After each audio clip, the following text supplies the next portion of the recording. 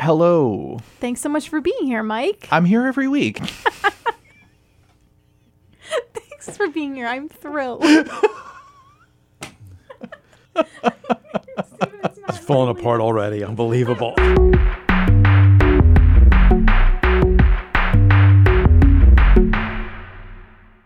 Hi, everyone. Welcome to Gadget Lab. I'm Lauren Good, a senior writer at Wired, and I'm here with my Gadget Lab co-host, Wired senior editor Michael Calore. Hello. Hello. And today we are also joined by Wired editor-at-large, Stephen Levy. Stephen, thank you so much for being here. Well, thanks. Thanks for finally letting me in this podcast room. Yeah, we hear that a lot from our colleagues at Wired. They remember, like, with great detail the last time they were on the show, such as when Brian Barrett comes back on. He's like, it's been 17 months since I was on the show. But the truth is that we always want to have our colleagues on the show, and we're so happy that you're here. And when was the last time you were on the show, by the way? The late 50s. Okay.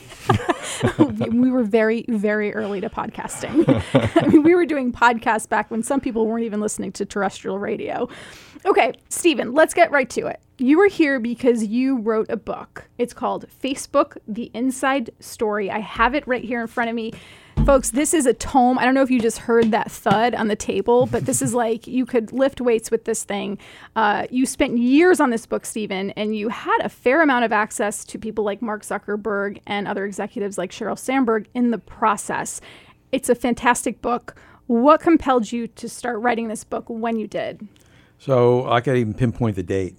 It was August 27th, 2015, when Mark Zuckerberg wrote on his feed, he put a story up saying 1 billion people had been on Facebook the day before.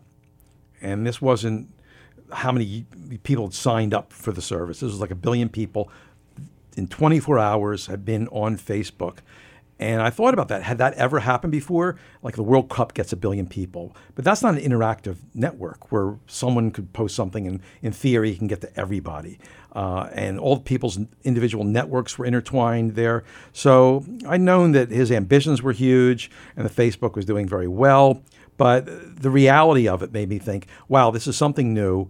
How do I tell this story? I've got to tell this story. This is my story.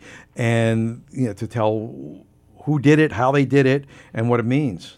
And you had written a book about Google previously. Talk a little bit about that experience and how it compared to your writing of the Facebook story. Yeah, my previous book was called In the Plex. It was about Google. And the process was similar in that I went to them and said, I want to write a book. Give me access to your people. You don't get to say anything about the contents. You'll see it when it's done. And I thought it would be pretty much a similar process. I would write this. I would try to put together a narrative of the story of Google where people would be able to understand Google after they read the book. And the story, almost like a novel, would have, a climax and, it would have tension. And the tension in this story, the Google story, was its experience in China, where it went through this moral dilemma.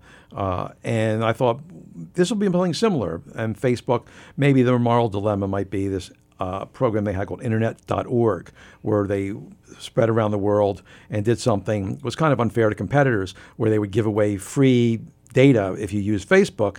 And if you were competing with Facebook, people would pay for your data. So Facebook would basically get a head start all over the world. As it turned out, Internet.org was the least of Facebook's worries during the course of this book, because it took actually a year for me to start researching after that post, because I had to convince Facebook to do it and get my affairs in order. And the first thing I did was I went to Africa with Mark Zuckerberg, to Nigeria. He was treated like a hero. I later realized this was peak Facebook. Things were going so great. Everyone loved Mark Zuckerberg.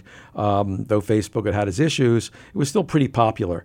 And then the election came in November 2016, and the bit flipped. Everything changed. And for the next 3 years, and to the current day, but when I was doing the book, Facebook was in hot water, deservedly so. So the book really became an exercise into saying, here's what happened to Facebook, and I'm going back in the past to tell you how this happened, what went wrong, and why it went wrong, down to pinpointing individual incidents where Facebook went down the path to perdition. Well, you actually go all the way back in the book, which I really appreciated because by getting into where Facebook came from and how it was created and the environment in which it was created gives us a lot of context about why the product was so important to people. So you illustrate pretty clearly in the book that the idea of building a social network was not a new idea. There were things that came before, like 6 Degrees and Friendster and MySpace, and things that people were actually engaging in. It was during the period when friend was moving from a noun to a verb, right? So all those other social networks fizzled. None of them took off. What was it in particular about Facebook that allowed it to not only thrive, but to completely dominate? I think that the roots of it really were that Facebook at first did not try to connect everyone in the world. It was a college network, and it was something that Mark Zuckerberg in particular wanted to see happen. The most successful products are often things that people build for themselves. So he was a college student.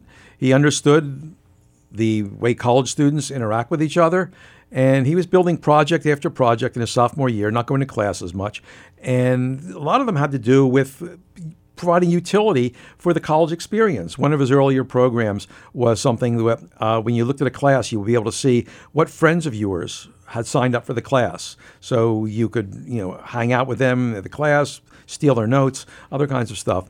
And for the Facebook, which is what it was called when it was launched in February 2004, it was a way that people can learn more about each other and maybe find other people in their college community who they wanted to get to know better and find out what was up with them. So if your friend had a bunch of other friends that you wanted to get in touch with, learn more about them, you could use that. Because he was able to fix the dials and be really effective in building this initial network, he had a head start, I believe, in making a product that people would want to use when he extended it out to the world at large. So I think that the idea that it was constrained at first led to its success in being unconstrained and unleashed upon the world later on.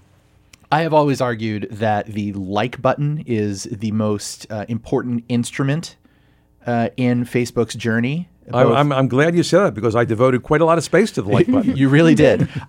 So I want to talk about it a little bit. But first, I want you to tell the story of how it came to be, because it didn't just appear. It sort of like stumbled into existence. Right. The like button started when a couple of Facebook's engineers wanted a more expressive way to quickly comment on a post. Instead of saying, writing a whole comment, you could go in one little flick whether you approved of it or not. And Facebook at first didn't like this idea. Zuckerberg didn't like this idea because he felt that if you had the ability to respond to something with one click, you wouldn't make a comment. So various people had taken over the project and tried to push it. It had different names at first, and it finally settled on like. And it wasn't until they were able to run an experiment and prove that when you release the like button, and they did it in a couple countries, comments would actually go up because it was a good signal that the post should be circulated more. It gave it a higher ranking in people's newsfeed. But I think the real significance came when they spread the like button out past Facebook's boundaries onto the web.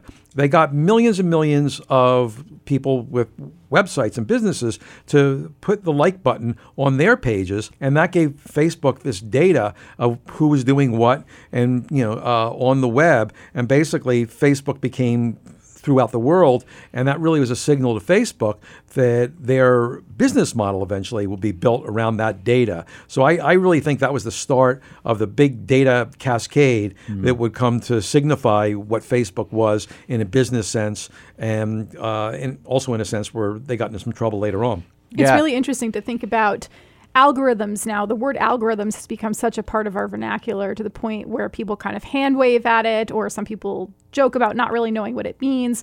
But it's this idea that all these data signals are creating these algorithms that inform the things that we see and experience on the internet. And this is really one of the earliest, like most consumer-friendly versions of those signals, just constantly telling Facebook what you're into and how that's ultimately going to impact your experience on the web. And it's also going to tell a lot about yourself. So I talk about how a researcher, not at Facebook, outside of Facebook, determined that with, I think, 15 likes, if you see someone's likes, for 15 likes, you'll know as much about them as you know someone you know casually. And 30 likes, you'll know them as much as you know one of your real friends. With 100 likes, you'll know them really as much as you know someone really well. 100 likes, you'll be on a parallel with that. And with 300 likes, Facebook will know as much about you as you know your spouse. This is the personality test guys, right? Stillman and Kaczynski. Yeah, exactly. Yeah, boy, you're up to it. Yeah, so Stillman, David Stillman and Michael Kaczynski. Was it Stillwell? Oh yeah, right. Stillwell. Yeah. Thank you. Yes, Stillwell. And Michael Kaczynski were these researchers at Cambridge University, which turns out to be a center for a lot of activity around this, because their colleague, a guy named Alexander Kogan, was the person who got Cambridge Analytica involved in the whole story.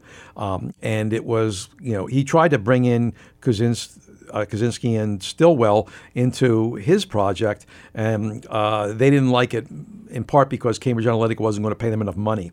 And Kaczynski later turned out, and this hadn't been reported before, to be the person who dropped the dime on the whole project and first told The Guardian that this thing was going on. Wow.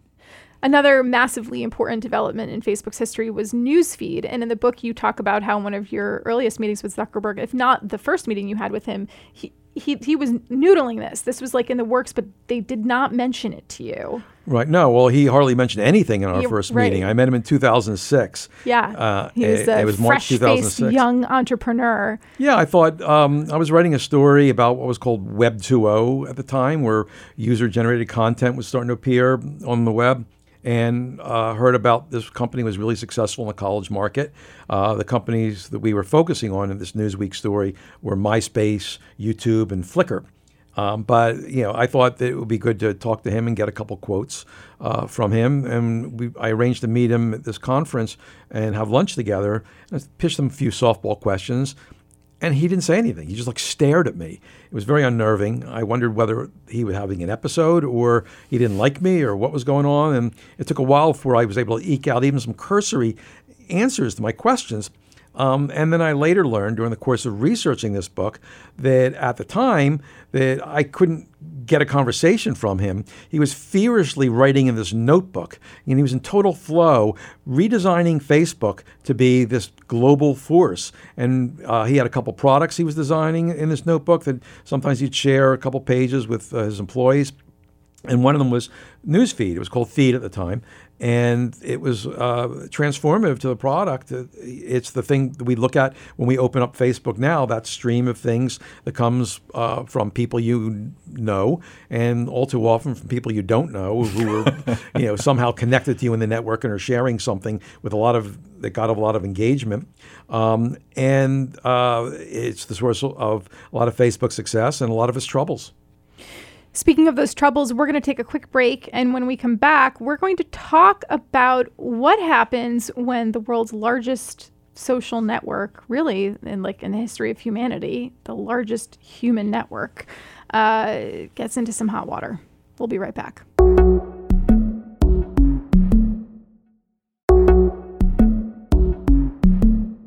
Welcome back to Gadget Lab. We're here with our Wired colleague, Stephen Levy, who has just penned a book, Facebook, The Inside Story. Stephen, there is a distinct shift that happens in the book sometime around chapter 14, which is part 3 of the book. Prior to that, we read a lot about Facebook's growth, its strategizing, Game of Thrones type maneuvering, Zuckerberg being savvy enough to buy up companies like WhatsApp and Oculus and Instagram. And then there's the 2016 election. How much responsibility do you think Facebook has for everything that went down in the 2016 U.S. presidential election? Well, everything that went down encompasses a lot, but Facebook did have responsibility for allowing a lot of false information to circulate on its platform. It also had a responsibility for making sure that the law wasn't violated by foreign powers coming in and running a disinformation campaign on its platform.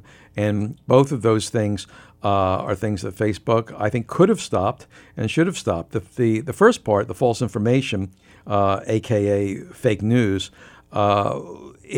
it was called to its attention pretty widely. The phenomenon was called to its attention well before the election, but during the last few weeks of the election in particular, people were complaining about it. Obama himself, when he was campaigning for Hillary, was talking about all the false news and attacks on Hillary happening on Facebook. He called out Facebook, but Facebook made a conscious decision to do nothing about it. Well, and that's exactly it, though. It seems as though Facebook, along with Twitter, along with many other platforms, although none, of course, have the scale of Facebook, for a long time have sort of hid behind this idea that they are not media companies, that, it's, if you want to get legal, it's, Section 230, right? Which most people don't want to get into. But anyway, it's this whole idea, right, that they are platforms, they serve up content, but they're not necessarily responsible for being editors around the content that bubbles up on the network. And yet, it seems as though Facebook really didn't fully understand that, or chose not to. Well, they chose not to. And I talk about a meeting where it was discussed. It was called the Cheryl meeting, actually. But Cheryl, from the accounts that I heard of this meeting, she was on the call and listening, but let her policy people take the lead. And one in particular, a fellow named Joel Kaplan, who was the head of their Washington office, a lifelong Republican, said that we should lay off. It would be like putting our thumbs on the scale to take down this fake stuff, when in fact it was a tilted playing field that Facebook was running, and putting the thumb on the scale could have leveled the scale by taking out phony news. And there are plenty of other instances outside of the U.S., by the way, where Facebook's influence has really swayed public opinion in ways that have been, quite damaging to societies. It swayed public opinion, but it also caused riots and deaths. And the places I talk about are Myanmar and the Philippines. And this happened before 2016, and Facebook had full warning. When Facebook went international, they followed their unofficial motto of move fast. And break things was part of that motto at one point.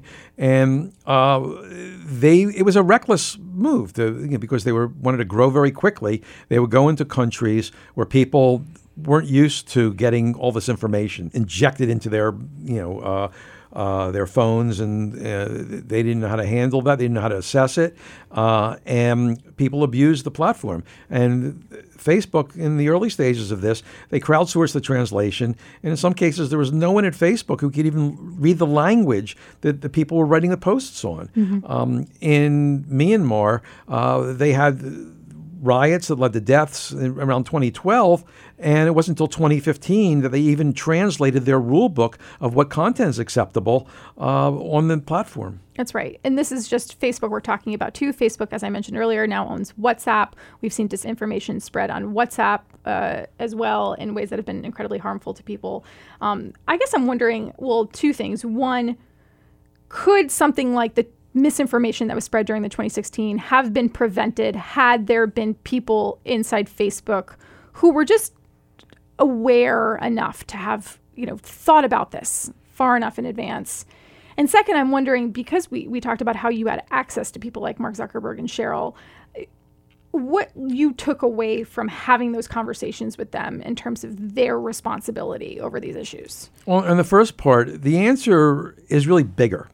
The answer is, not so much to look at things beginning 2015 and during 2016 itself and saying, how could Facebook have minimized this? And they certainly could have, because they knew about it, and they could have done the things that they wound up doing afterwards, which has cut down to some degree the spread of fake news.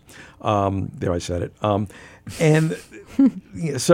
But the bigger picture is, Facebook became the kind of platform where this stuff could thrive by a number of decisions it made earlier in its history. And that's sort of the process of what happened that I really try to document in the book. For instance, in 2008 and 2009, Mark Zuckerberg was obsessed with Twitter. He saw that as competition. He tried to buy it. And when they said no, he put some of the elements of Twitter, it's the viral nature of it, and the real-time nature of it, and the idea that it spreads a lot of news into the news feed. And it changed the character of the news feed during those years. It used to be, it was mainly about stuff that happened from your social network. And they let in more. So the newsfeed, as we know it now, is if a friend of a friend or someone even you don't know at all puts up a post, and someone else who you know comments on it, or even a friend of yours comments on it, it winds up in your newsfeed. So you get drawn into a crazy discussion, where your things are shared with you that don't have anything to do with your social life or the people you know, but it's like a political discussion, and that it was shown to you because some crazy post got a lot of engagement. So the kind of platform Facebook became led to these problems. And it's not so easy to fix if you look at it and say, wow, it's 2016. How do we stop this? They could have done more, but the whole problem was a result of shifts made in the news feed years before.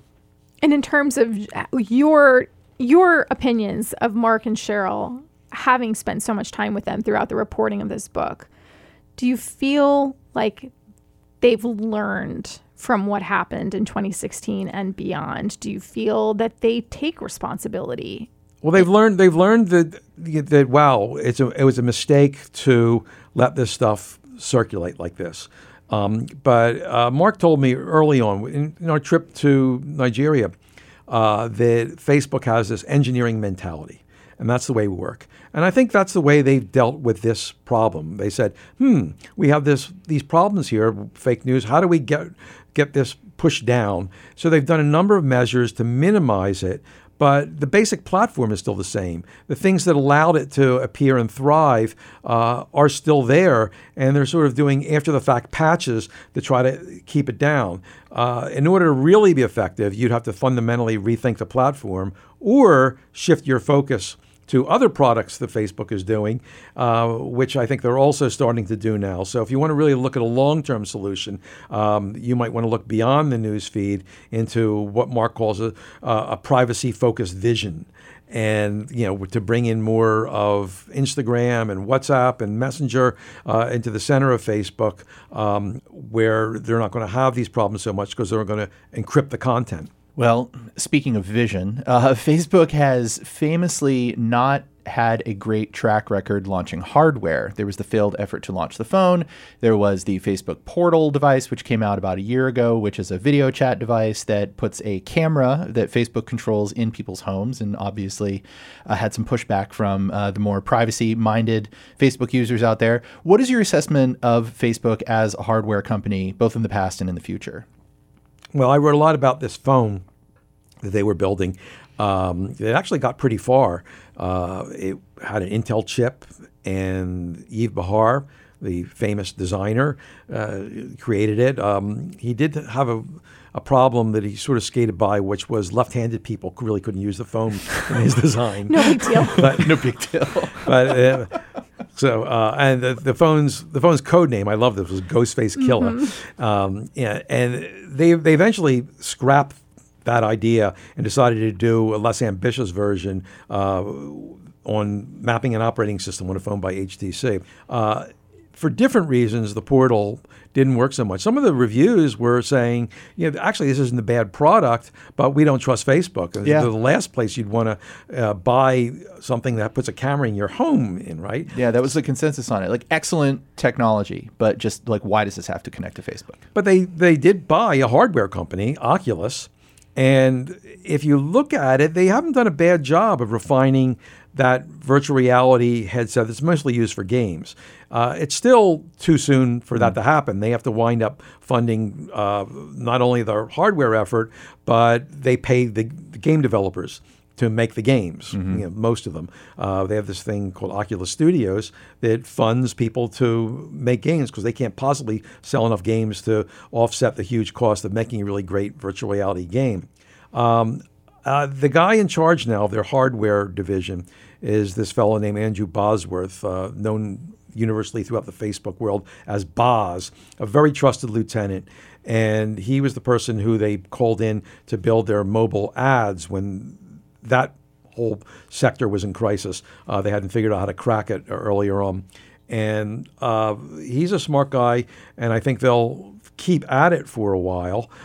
So you'll see more hardware efforts coming out of Facebook. And they're putting huge money into research, particularly in VR and AR, that might find their way in there. And so Facebook's going to be a big player in this big industry-wide battle to who's going to create the eyeglasses for alternate realities. All right. But left-handed people won't be able to wear the eyeglasses. Left-eyed people. That's yeah. right. Stephen, do you think that Facebook at this point is too big to fail? I think that Facebook, with its close to 3 billion people now, it's too big to go away. But like all tech companies, it's vulnerable when the next paradigm shift happens, when the next big thing comes along. They had a near-death experience with mobile, I write about. And the reason why Zuckerberg bought Oculus was he thought maybe this is the next mobile. We're not going to get cut short. As a matter of fact, we're going to be ahead of everyone else if this happens. Now they're putting money into brain-machine interface stuff, right? So that'll maybe augment the virtual reality stuff, but maybe it'll be something else. Maybe, when we don't carry around our phones, but just put those little implants in our heads, Facebook will be there. Like you, isn't that exciting? It's kind of terrifying.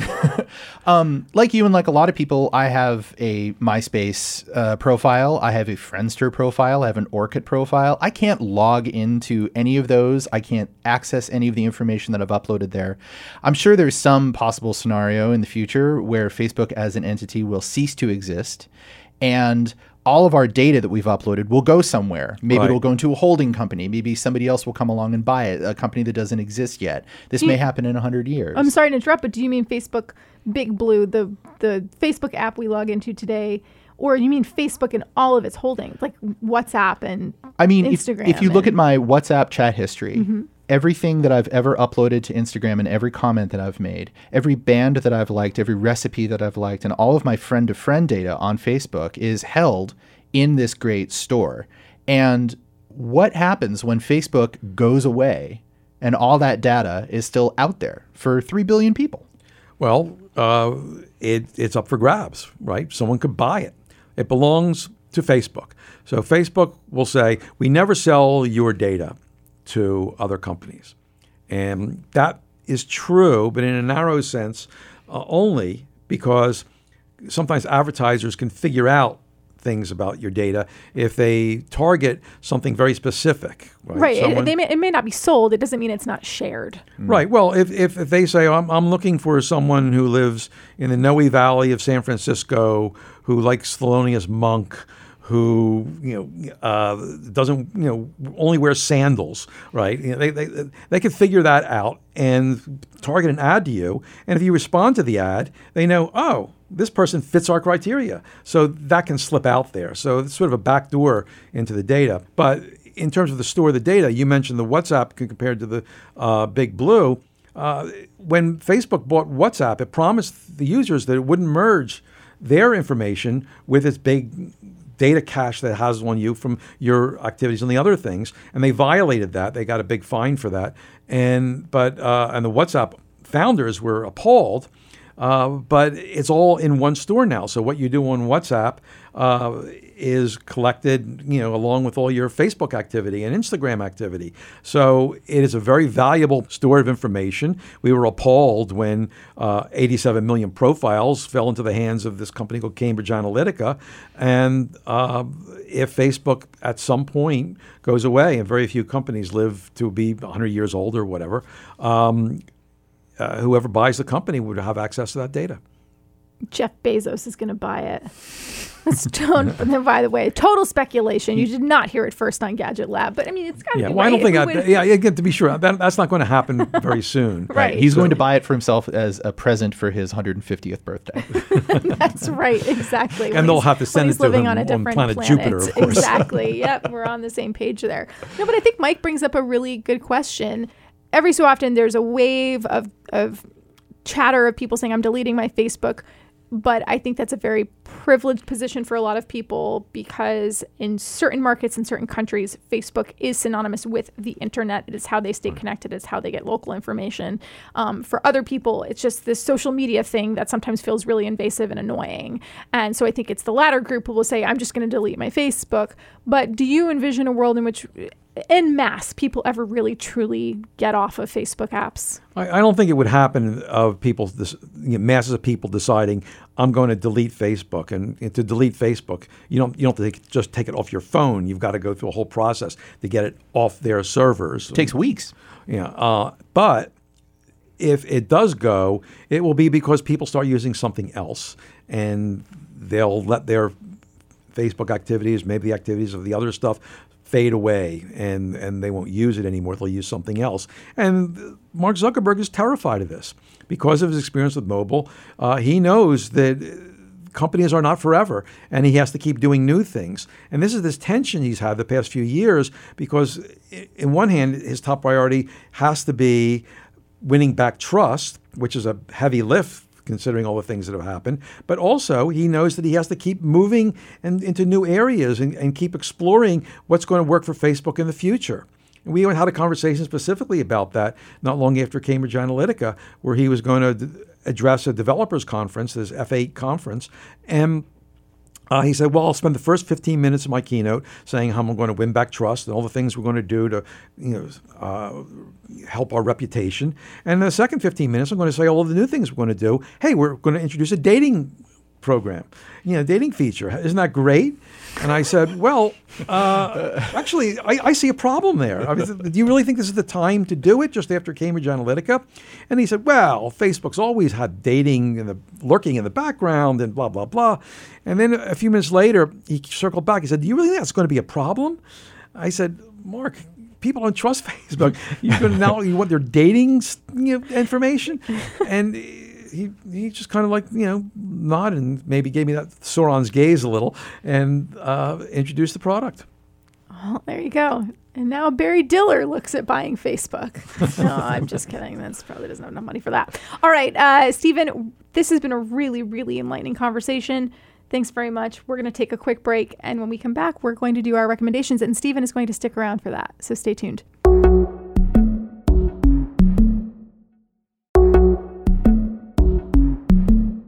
All right, Stephen, since you're our guest, you go first. What's your recommendation for the Gadget Lab audience this week? Well, when I started to do the actual writing of Facebook, the inside story, actually I started doing the researching, I decided to abandon Microsoft Word and use a different product. And everyone's telling me about this word processor writing tool called Scrivener.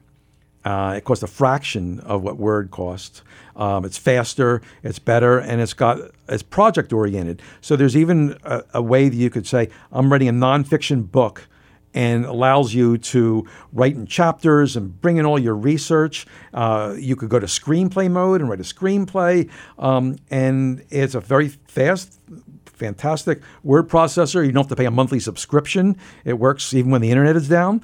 And it turned out to be of great use to me in writing this book, and I'm stuck with it. And how much does it cost? $50. All right, there we go. Well, that is indeed a fraction of Word. Also, I'll have everybody know that when we were chatting about this earlier, Stephen said, I wrote the book on Scrivener. And for a moment, I thought he actually wrote a book on it because he's written so many books about tech companies. He has not yet written a book about Scrivener, but I'm guessing 2021. Yeah, I was thinking my next book, I'm going to interview hundreds of people at Scrivener. Exactly. If you can find them.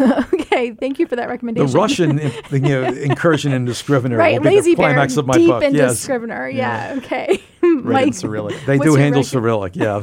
What's your recommendation? My recommendation is the New York Times cooking app, which is now on Android. It came out in October, and I downloaded it right away, and it had all kinds of bugs, and it crashed immediately on my phone, and I hated the experience. But they have updated it. They have fixed a lot of the bugs, and it now works. I have it on 2 different devices, and it works the same on both devices. And I cannot recommend it highly enough. There are fantastic recipes in there that go back decades into the New York Times library, and it's also a really good community for sharing recipes, bookmarking things. So that is my recommendation. You do have to be a New York Times subscriber in order to have unfettered access to the New York Times library of recipes within the cooking app. Is it an extra charge? No. So if you subscribe to the publication, you also get access to crosswords and to cooking. That's how they get you. That's how they get you. Yeah, you want that carrots confit recipe, you've got to read the news. That's right. So recommend both of those things, but in particular the cooking thing. Right, exactly. Just all kinds of servings of vegetables. Yeah. Your news vegetables, your cooking vegetables. I don't know. But yeah, if you're a Times subscriber and you're on an Android device, get the cooking app. It's awesome. Okay, that's a good recommendation. What is yours? My recommendation is not a new product. I'm recommending Peloton. What? Yeah, Peloton. Not new at all. So I want to say 2 or 3 years ago now, I don't remember, probably about 3 years ago, I wrote a feature for The Verge back when I was working there at that publication about Peloton. Really enjoyed working on it. It was my first time trying it. And I talked to this woman who, like, it had transformed her life. You know, she sold everything she owned to buy the Peloton bike. And then she was so inspired by it, she became an instructor. She used to drive from upstate New York down to the company's New York City studios to like take classes in person. Anyway, I had like so much fun. I talked to Steve Martocci from Splice, also a big Peloton fan. And so I tried it myself for a couple months and I really liked it. And I recently traveled, and at the hotel I was staying at, they had a Peloton. And so I tried it again, and I just think, and I also should mention I have a broken toe right now, so I'm kind of limited in what I can do. I have to wear like soft sneakers, and I could fit my my foot into the cage of the Peloton bike, and like it didn't hurt. And I tried it again, logged into my old account, took a couple classes, and I was thinking, this is really great. It's really great. And this is not to make light of the coronavirus whatsoever, but people are now working from home a lot, or being quarantined, or having self-imposed quarantines. We've written at Wired.com a lot about the coronavirus and some stories about working from home, working remotely. And so it kind of like is part of that broader trend of like, what do you do when you're home and you have to access everything you need from home or Have nearby. you gotten one in your home now? No, I haven't. And I've thought about it, though. I have thought about it, but it is expensive. Do you have an apartment with a beautiful vista? Like in the advertising? No, I feel like I need like more succulents and like multi-$1,000 rugs before I like invest, you know. And a Vitamix and a jar of turmeric. Yeah, exactly. And I need to like, you know, rise at 4 a.m. looking completely put together in like my elegant workout gear and my perfect ponytail, bound on down to the bike. No, I mean, I don't have that kind of setup, but I guess I could get a Peloton at this point, but I haven't, but I liked it. I liked going to a hotel and seeing it, and I would like to try it more, I think. Anyway, Peloton, what can I say? Solid recommendation. Yeah. Okay. All right. That is our show. It's been a great show. We went a little bit longer than usual, but I think it was totally worthwhile because we got to hear so many great insights from Stephen. Thank you, Stephen, for joining us to talk about your book. It's my pleasure. I really enjoyed being on this podcast. And tell people where they can find your book and where they can hear you speak in the next couple of weeks. Okay, well, they could find it at any bookstore or any place that sells books online. Indie bookstores are always wonderful. You can go there. But if you're self-quarantined, you could bring it in there. And what a good way to spend a couple weeks, right? Reading this book. I'm going to be in Berkeley on Friday, the day 6th. we're publishing this podcast, yep. Yep, on the 6th. If there's a South by Southwest, I'm going to be there on Monday, the 16th at 5 o'clock. I'll be at the New Orleans Book Fest. I'll be at the Harvard Bookstore March 13th. Well, that'll be awkward. Oh, well, yeah. Larry Lessig is interviewing me. Oh my goodness. Interesting. So that'll be interesting. I hope he doesn't sue me. Oh, jeez. All right. Well, you've got a very busy book tour, so we appreciate. Mike is still laughing. I'm like, it's not funny. All right. You've got a very busy book tour, so we appreciate you taking the time to hang with your pals here at Wired. So thank you. And thanks to all of you for listening. If you have feedback, you can find us all on Twitter. Just check the show notes. This show is produced by Boone Ashworth. Our consulting executive producer is Alex Kappelman. Goodbye for now, and we'll be back next week.